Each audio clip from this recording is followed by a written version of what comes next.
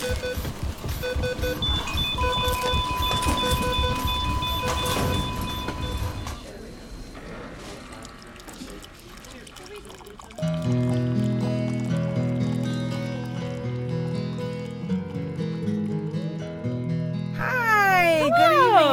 Good morning. Good afternoon. Good brunch. Good brunch. Welcome to Nurse Coffee Talk. I'm Jamie Baker. I'm Sarah Matthews. And again, this is Nurse Coffee Talk. Whee! Welcome. Welcome. Hi, everybody. Hope you're having an amazing week. I have a story for you, Sarah. Oh, I'm ready. You are going to love this. And like you in all are in gonna... like a hate angry way or like really No, in like a, oh my God. Okay. And you all are going to love it too.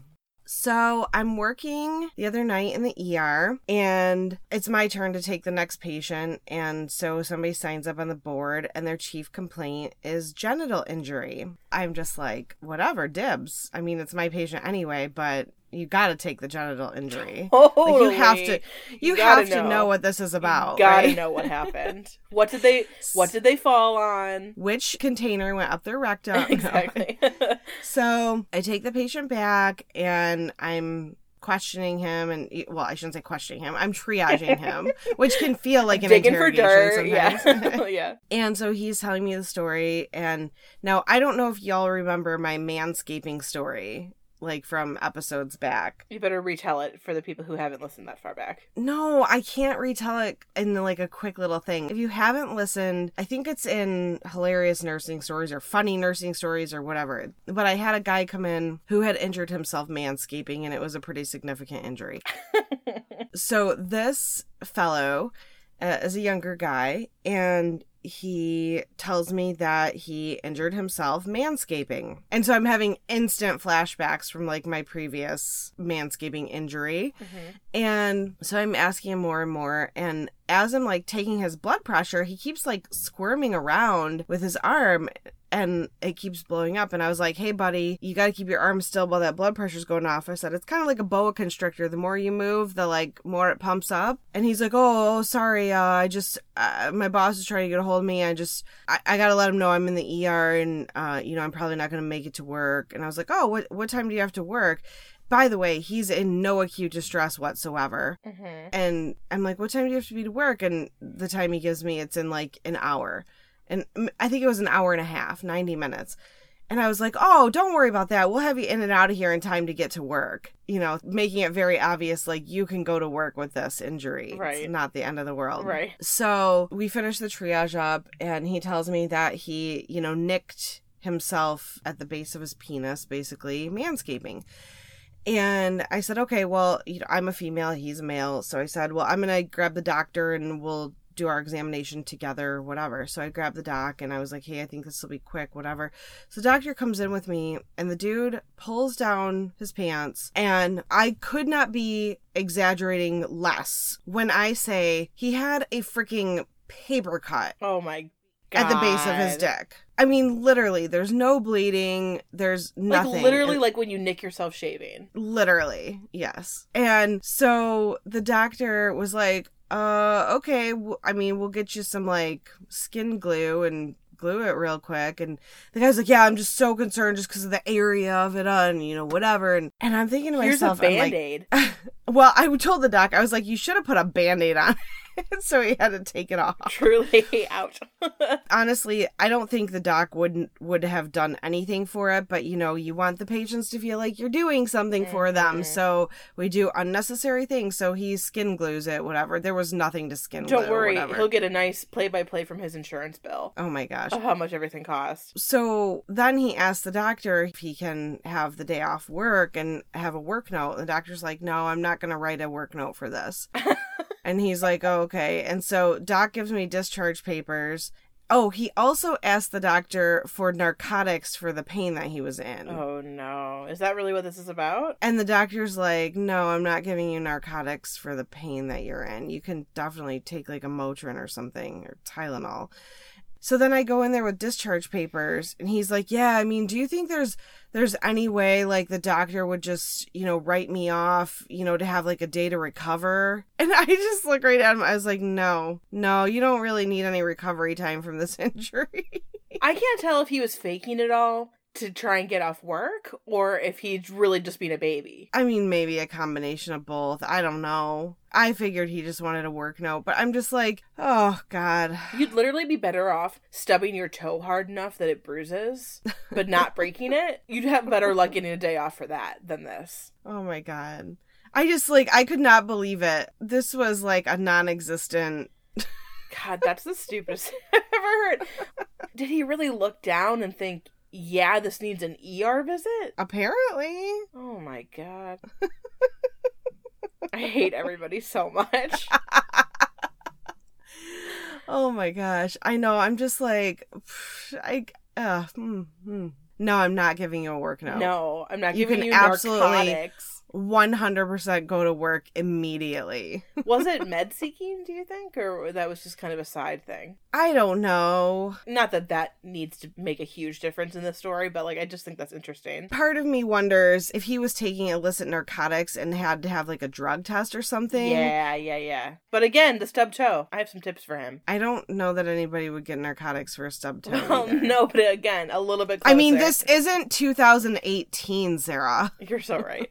I know, they tried to give me narcotics when I was in the ER. I thought I had appendicitis. It turned out not to be. But they came in with stuff, and I was like, I would actually prefer not to do that. Yeah. Unless we really think it's necessary. But, like, I was not in agony, you know? Mm-hmm. But, yeah, they were handing them out like candy. And that was, I was in college, so that was in the early 2010s. The early 2010s. Well, it's, yeah. The times they are changing. It's a different Yeah. world. Hard to get narcotics anymore. Sure is. Also, how, like, dude, how out of touch do you have to be to know that? Like, they're not giving them out willy-nilly right now. They can't. Yeah, but it's interesting because, you know, all the people that we got hooked on meds years ago still come in. I just had a lady come in the other day. She came in for severe back pain, and she was, like, sitting on the bed when I walked in the room, very comfortable, like, rooting through her purse. And then I came in, so she laid back on the bed for me to do an exam, and I asked her to sit up, and she was like, oh, I just really can't, my back. And I was like, oh, you were sitting in here when I walked in the room, and you looked pretty comfortable. She's just like, well, I mean, I'll try. She's like, do you have pain meds for me? I said, yeah, I've got a lidocaine patch for you. And she's like, oh, those don't work for me at all. They're useless. And she's like, I thought the doctor was going to order me pain meds. I said, well, he ordered that, and then he also ordered a muscle relaxer.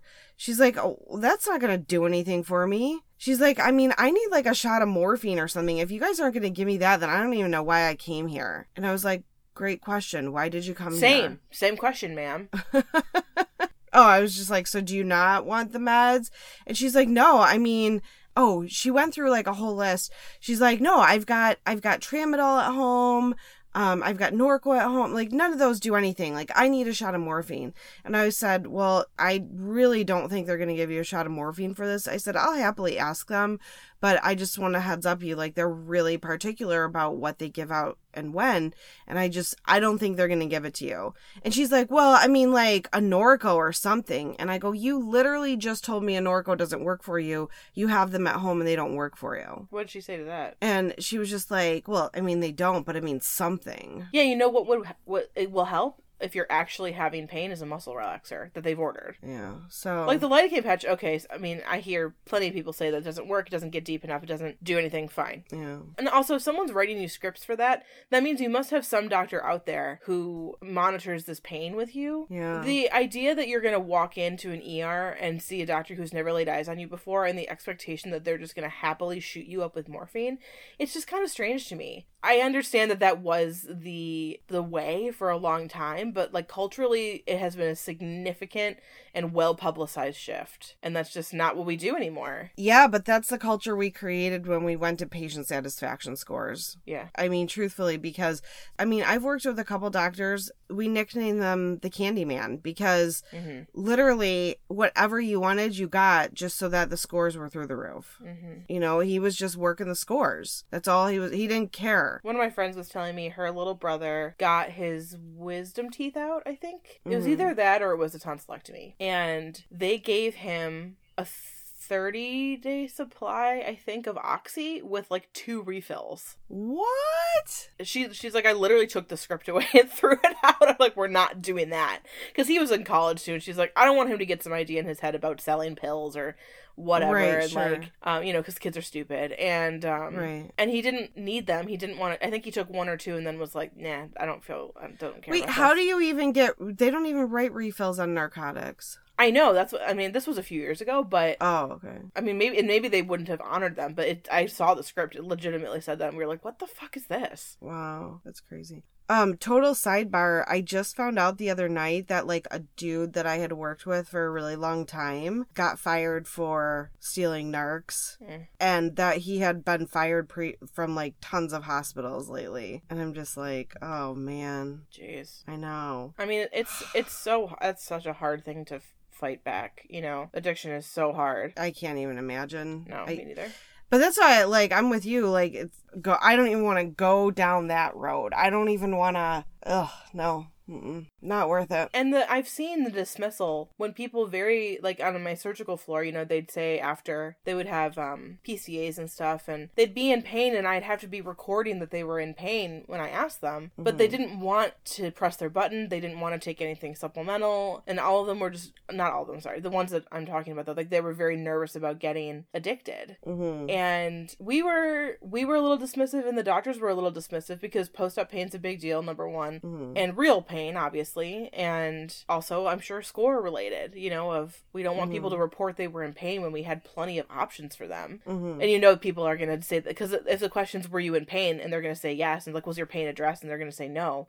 Well, yeah, we had a billion things for you, but you didn't want them. Like, that's not fair. Right. But there wasn't anyone having real conversations with people about like the risk that they were taking of going home on narcotics and what that would look like. And they don't even tell them things like about to look out for constipation. Like we would have to tell them that. Right. I know. It's crazy. Just negligence in a way. Well, I told you about when I had my shoulder surgery. This was several years ago. This was probably 10 years ago.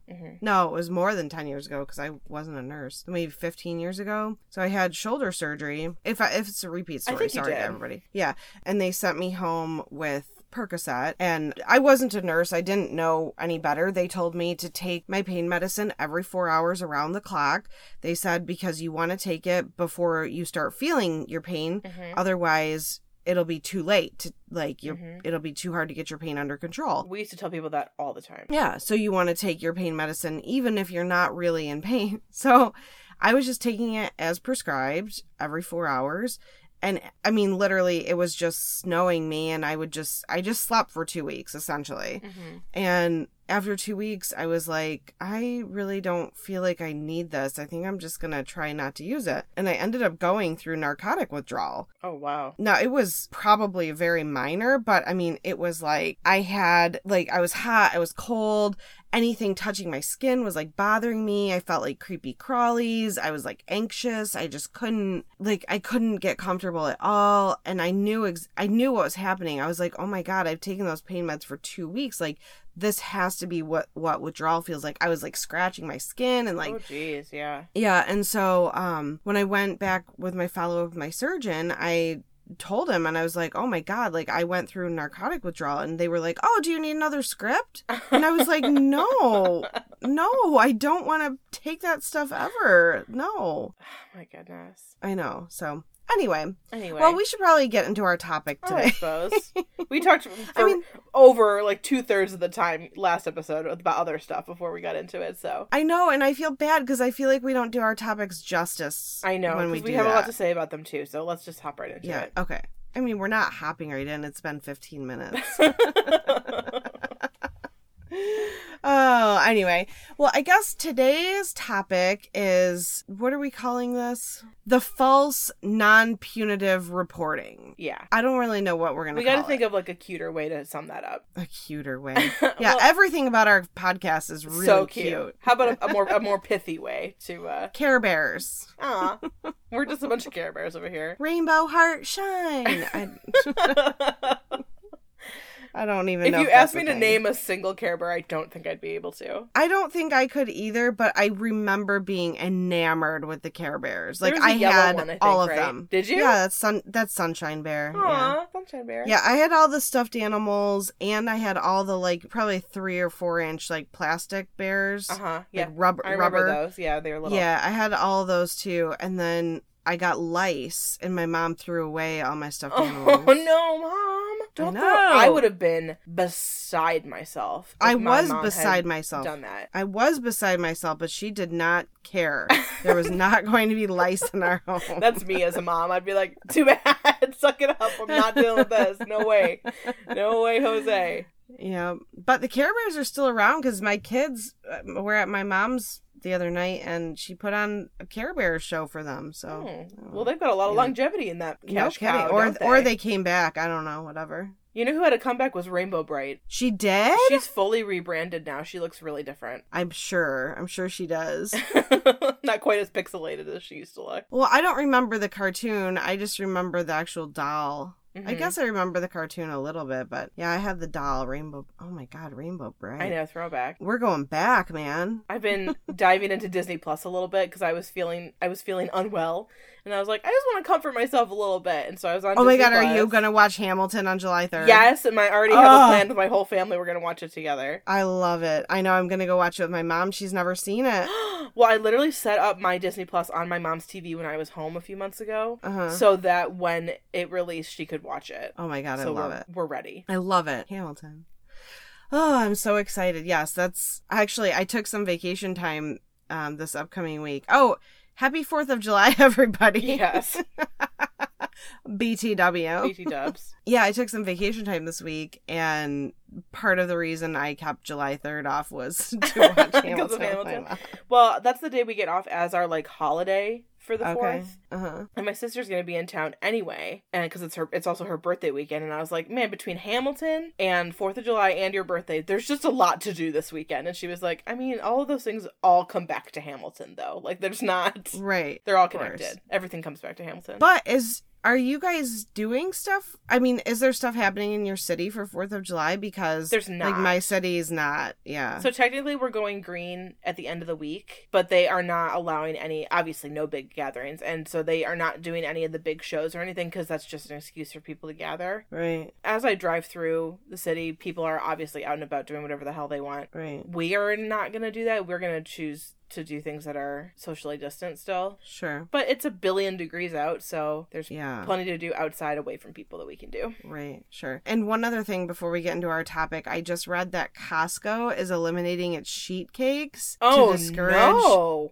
To discourage parties. Yeah. Okay, Costco, I do think you're overestimating the effect that your sheet cake has on a party. One person wrote in, well, oh, you mean like people will come if the cake is there, like, people will come. The idea that like it's going to discourage people from like people are going to have a party whether there's a sheet cake or not, Costco. I'm so sorry to tell you that. Like, it doesn't matter. Right, I know. And they're still going to have 10-inch round cakes. And it's like, okay, so now I have to buy 2 of them. Right. Thanks.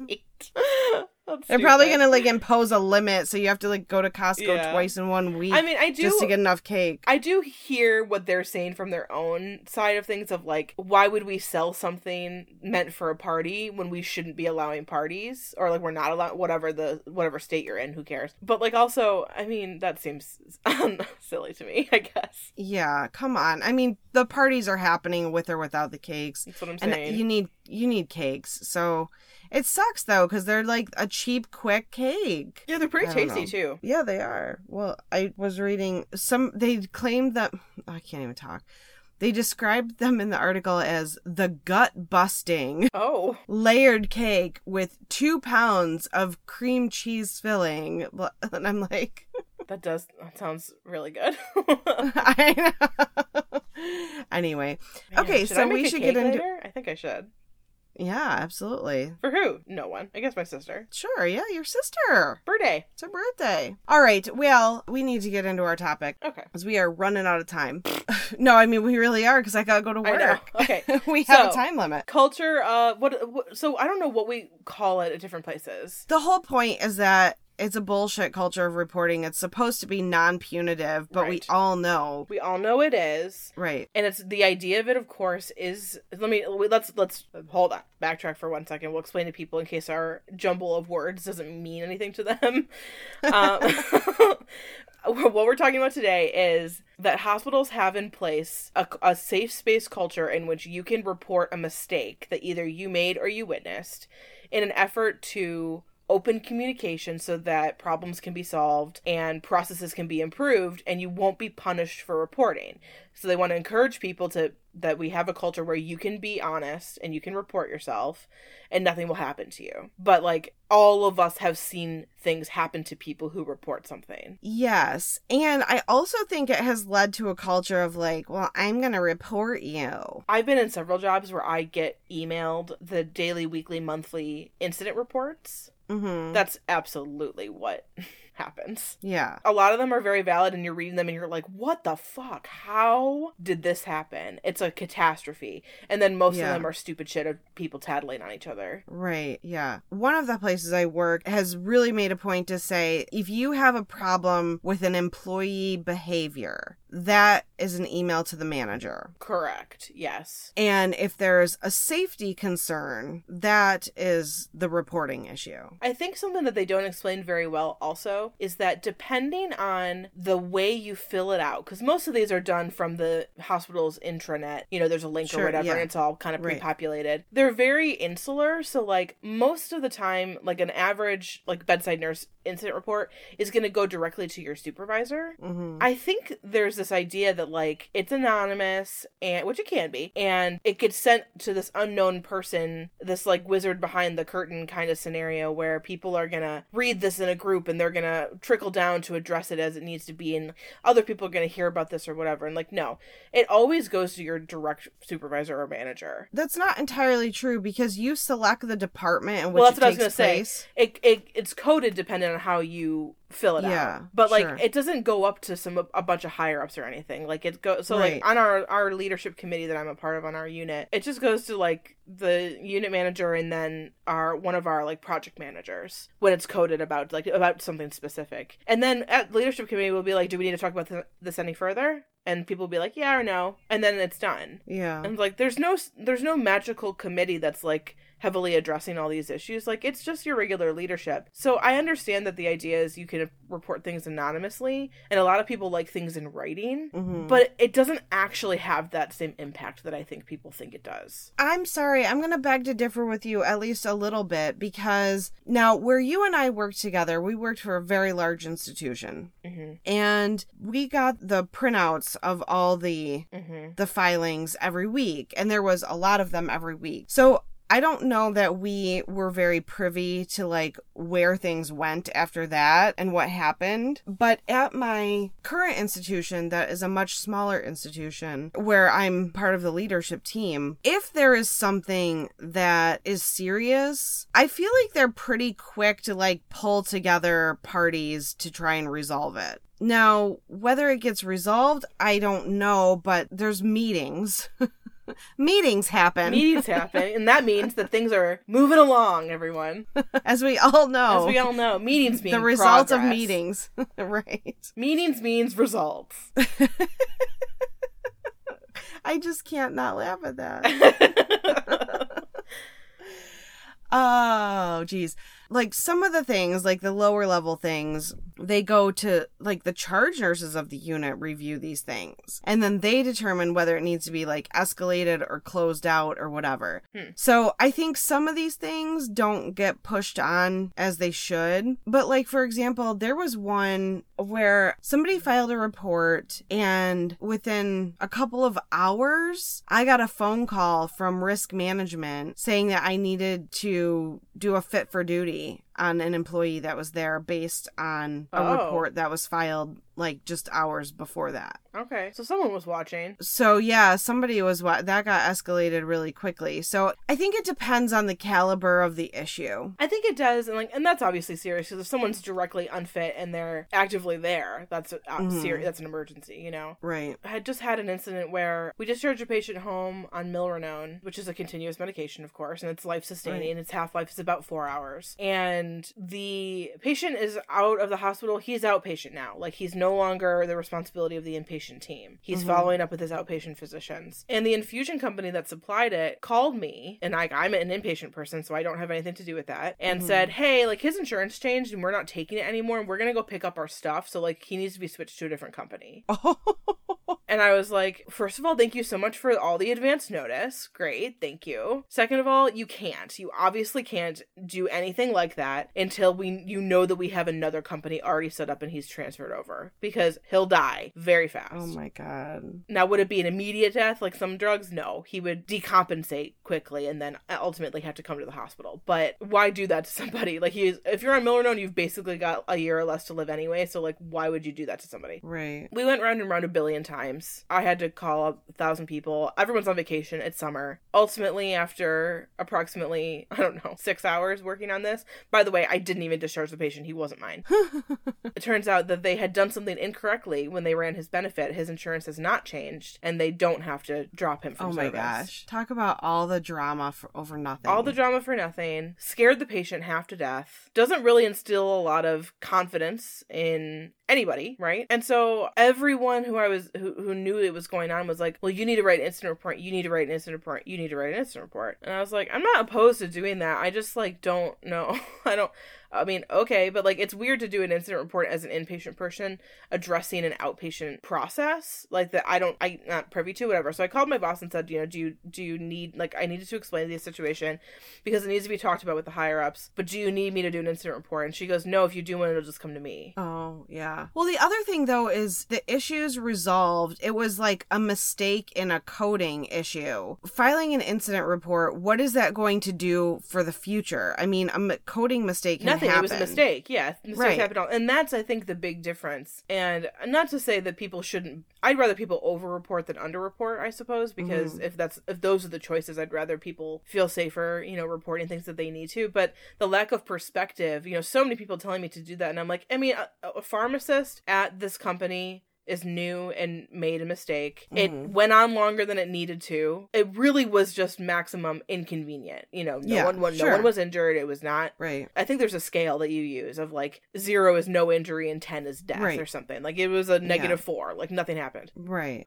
And there's no real process to improve it with someone made a mistake, and right. Exactly. And we've gotten so far away from what we actually are trying to talk about and realizing. So, for example, we have issues in our facility with a lot of the private physicians, which we addressed last week in last week's episode, which is trying to get a hold of physicians and they're not responding. Now, to me, that is something that absolutely should be reported because it's the same people over and over and over and over. And my staff gets frustrated because they're like, why? Why do I need to report this? I've reported it 100,000 times.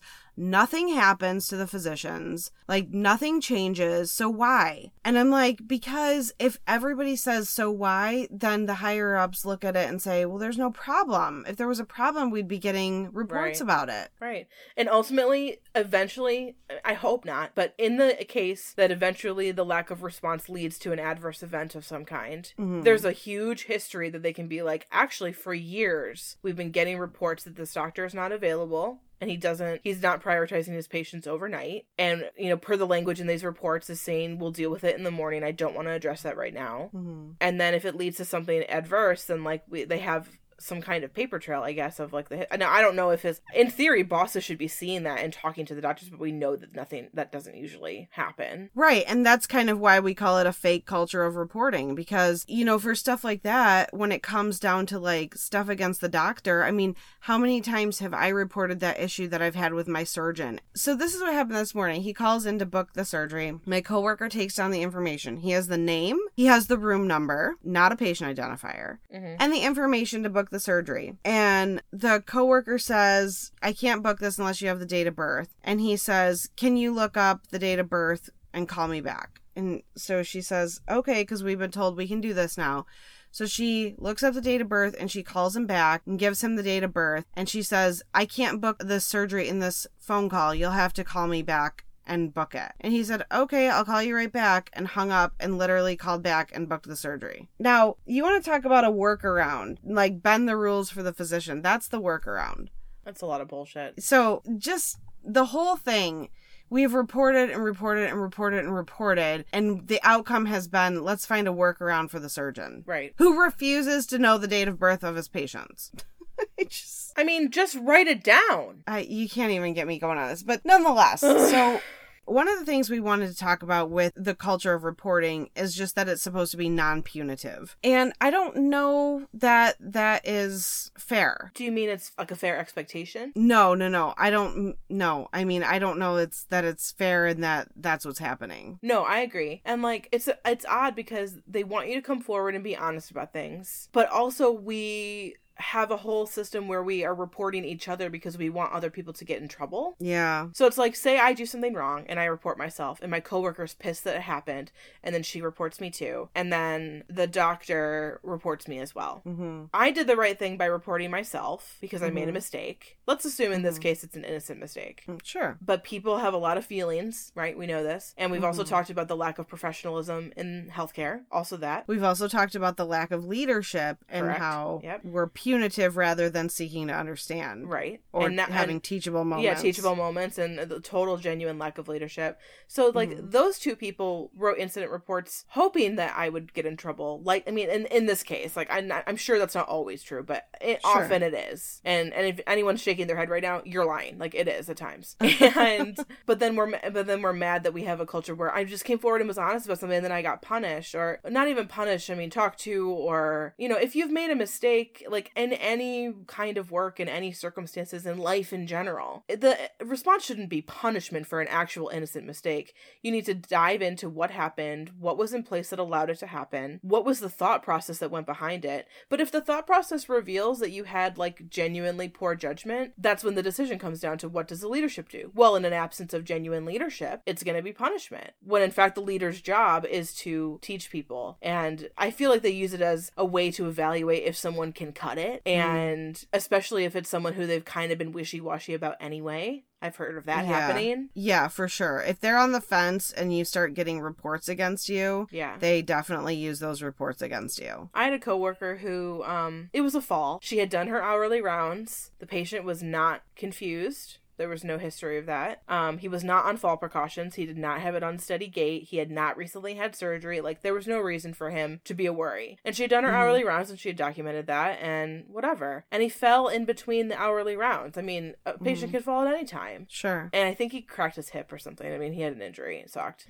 And I just remember it escalated so fast. And it was so many people were involved in leadership. And the union rep was there. And there were all these managers there. And per her report, and I can only take what she says because I wasn't there, it was really like tearing into her charting to figure out what she had done wrong that allowed him to fall. And she was like, well, I documented that I'd seen him at 2 and I wasn't sitting in front of his room. He was sleeping. It's 2 a.m. Right. I was off doing other stuff because I have 5 patients. So like, yeah, from 2 to 3, I was occupado. And between 2 and whatever time he fell, 2:30, it had not been an hour, you know, whatever. Like this was a med surg floor. It was not patients that needed acute monitoring like that. Right, sure. He fell. That could happen that can happen during shift change. That can happen the moment you step out the room. At 2:01, he could have fallen. Sure. Like, it makes no difference. It can happen when you're in the room. And it has, on that very unit, in front of the nurse who couldn't get to the patient in time. I remember you telling that, yeah. Yeah, the patient died. It was horrible. It can happen at any time. The patients are their own individual people with free will. They are not a sim. So, like, they, you know, shit happens. And, like, she just felt like it got taken so far, and she felt absolutely horrible. And it wasn't even a situation where there was something for her to improve on. Right. But they were determined to figure out what she had done wrong. I mean, at least that's how she felt. And regardless of whether or not that was true, she did not feel supported by her leadership. And that's really what I'm trying to get at. I totally get that, because I can understand, okay, let's say hypothetically that person fell and died, and it's a sentinel event, you know, whatever. I mean, even a broken hip is a sentinel event. Yes, right. risk management and all that stuff, they have to look into it to find out what could have been improved. Where were there gaps that allowed this fall to happen? And maybe the outcome is we did everything right, the patient just fell. But there does still have to be an investigation on that. Yes, but absolutely. I can totally understand why the nurse would feel like attacked. Yeah. And I think that falls on leadership. I mean, her leadership should have come to her and been like, listen, I've been through your chart. Like, it looks like you did everything right. I've talked to you. It looks like you've done everything right. We still have to investigate to see if there's areas where we can improve so that this doesn't happen to somebody else. So there's going to be a lot of investigation on this. Like, this is not about you. This is about the process and how we keep our patients safe. And doing something like that and being proactive like that would have really turned that situation around. I agree. I think for the she for wasn't the nurse, fired or anything. Yeah, but it's still the whole it's traumatizing. That's stressful. Though. Yeah, of course. And this idea, this implication of like on a 32 patient unit, and at night we have 6 or 7 staff. Right. Say if you were standing like soldiers along the hallways, you could have eyes on everyone at all times.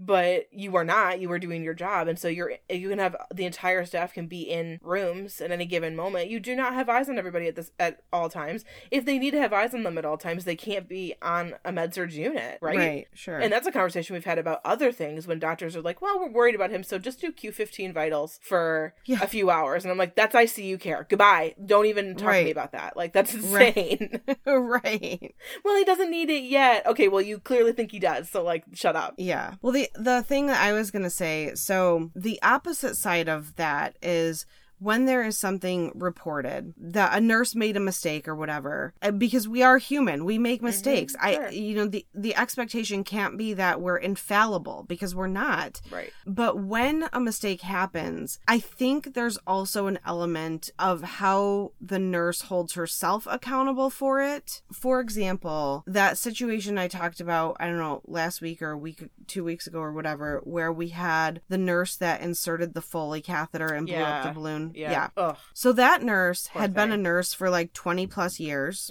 And her response to that was that she didn't do anything wrong. She's been doing this forever. She knows how to put in a Foley. Like, there was zero accountability on her behalf. How can you think you didn't do anything wrong? Has that ever happened to you before when you've placed a Foley? Right. I know. There were other issues with this particular nurse. She had made other very large mistakes within like a month of this. And so I don't know. Honestly, I wasn't privy to the outcome, but she no longer works there. So I don't know if she resigned or if she was fired. I'm not sure. But I think that plays a role in it too, though, of whether there's punishment or not. Because if you...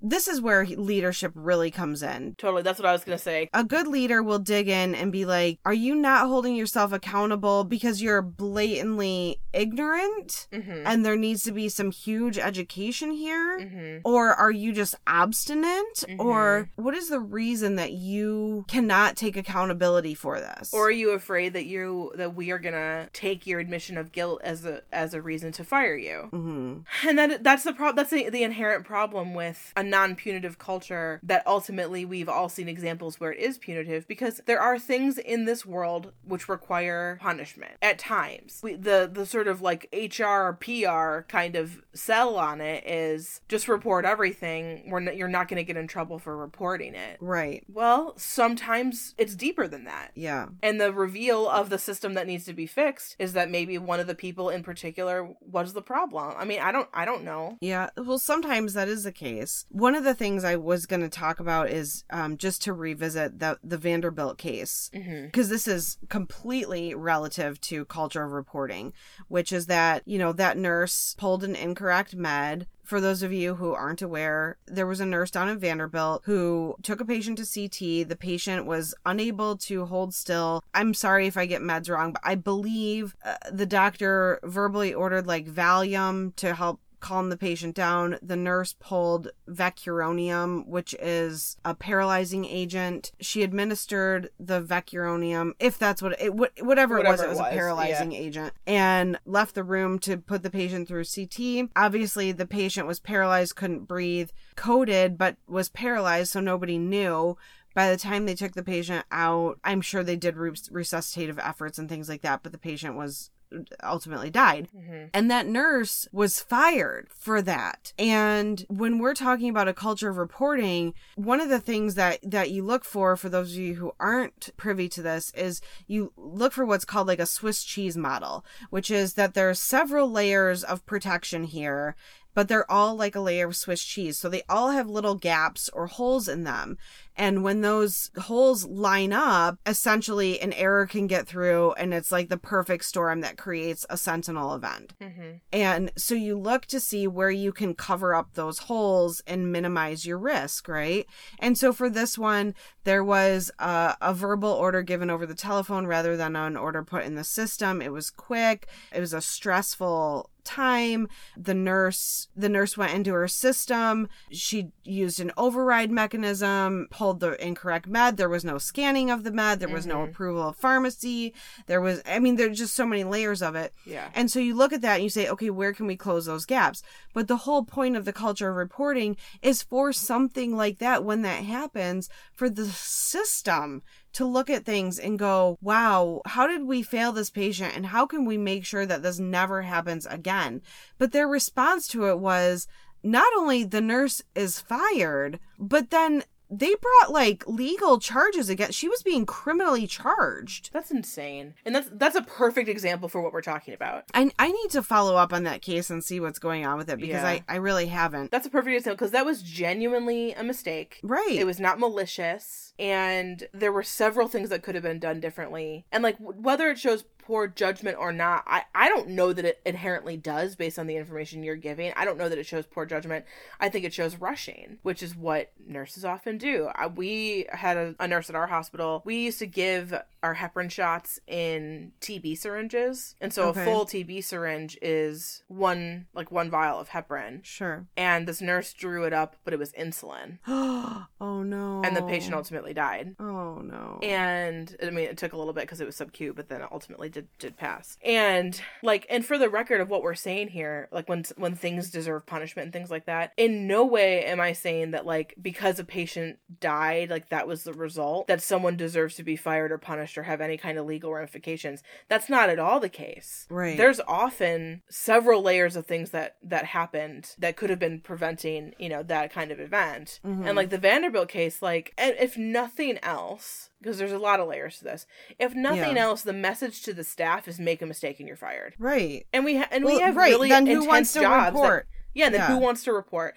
And then guess what? No processes get improved. Right, exactly. I mean, the way that was handled was just absolutely terrible. And I'm sorry, we got to wrap up too. The way that was handled was completely terrible.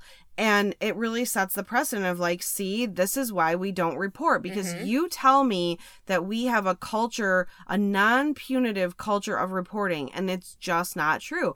Like, I'm not going to lie. When you send me, not you, but like when managers send me like the safety surveys for like how safe is our hospital, like I don't even want to fill them out, because you're telling me that it's anonymous, but I don't believe that, because you sent it to my email and I clicked on a link via my email. Yeah, and everything's traceable to the individual computer that was used with the sign-on that was used. Right, exactly. So don't tell me that it's anonymous. It's not anonymous. If they want to know who said something, they can 100% find out who said something. So I don't feel safe reporting. Absolutely, I don't feel safe reporting. So there are things that I will report for safety purposes. I personally make a conscious effort to never report based on like behavior. Like if there's a behavioral issue, I will send an email. Well, first of all, I will try to address it with the person. But if that doesn't work, I will send an email to the manager, because I don't like to report behind people's back. But I do work at an institution where they use it as a verb. Like, well, I'm going to report you and, whatever. And that's something we need to start working and like, that's part of professionalism. Like, that's something we have to work our way away from. That is not the right direction to go. That takes away all accountability, all emotional maturity, party. Yeah. Like, it doesn't have to be aggressively confrontational. It has to be an open conversation between two professional people. There's no reason why that can't be civil, except we've gone so far in the wrong direction of that we've allowed us to have, like, internet troll level reporting. You know how, like, That's people are true, really yeah. brave in the Yeah. comment section on shit? Yeah. Because they feel Yeah. so secure and safe to say whatever they want. Like, Yeah. when you have to look at someone in the face, they say the same thing about, like, when you're breaking up with someone, like, Yeah. when you're doing it over text versus in person, it goes differently. Yeah, for sure. And we have more Okay. respect for someone when you're looking them directly in the face, whether, if nothing else, because you're less brave to say, like, all the nasty things that you're thinking, you know?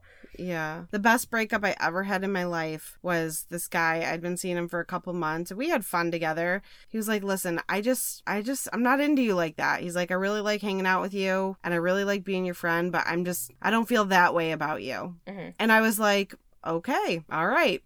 I mean, thank you for telling me. That's, I mean, for sure. I mean, because you can't really argue it. Like, I don't want to be with somebody who doesn't feel that Yeah, way he about feels me. with you. Like, Okay, so fine. you're doing me a favor. You're not stringing me along. Like, okay, cool. All right. Well, it's been fun, and I guess we'll chat later. Yeah, and, like, I know people can be bonkers in their responses to stuff, and that's something that we all Yeah. have to look at a little bit, but, like, Yeah. in general, you're gonna respect someone so much more when they're just like, this is, like, he wasn't nasty, he was just honest. No. Yeah. I like that. I admire that. Yeah, I did too. And a couple years went by, but I mean, we've had conversations since then. They were very, like, friendly and civil. And I mean, if I ran into him today, I wouldn't feel awkward or weird, or I'd be like, hey, buddy, what's up? You know, whatever. Mhm. So it's cool. But anyway, on that note, we gotta go. Okay. And now Go to that you work. all know how to break up with people appropriately, Yeah, stop doing it we've over text. accomplished It's our not goal for cool. today. Yay.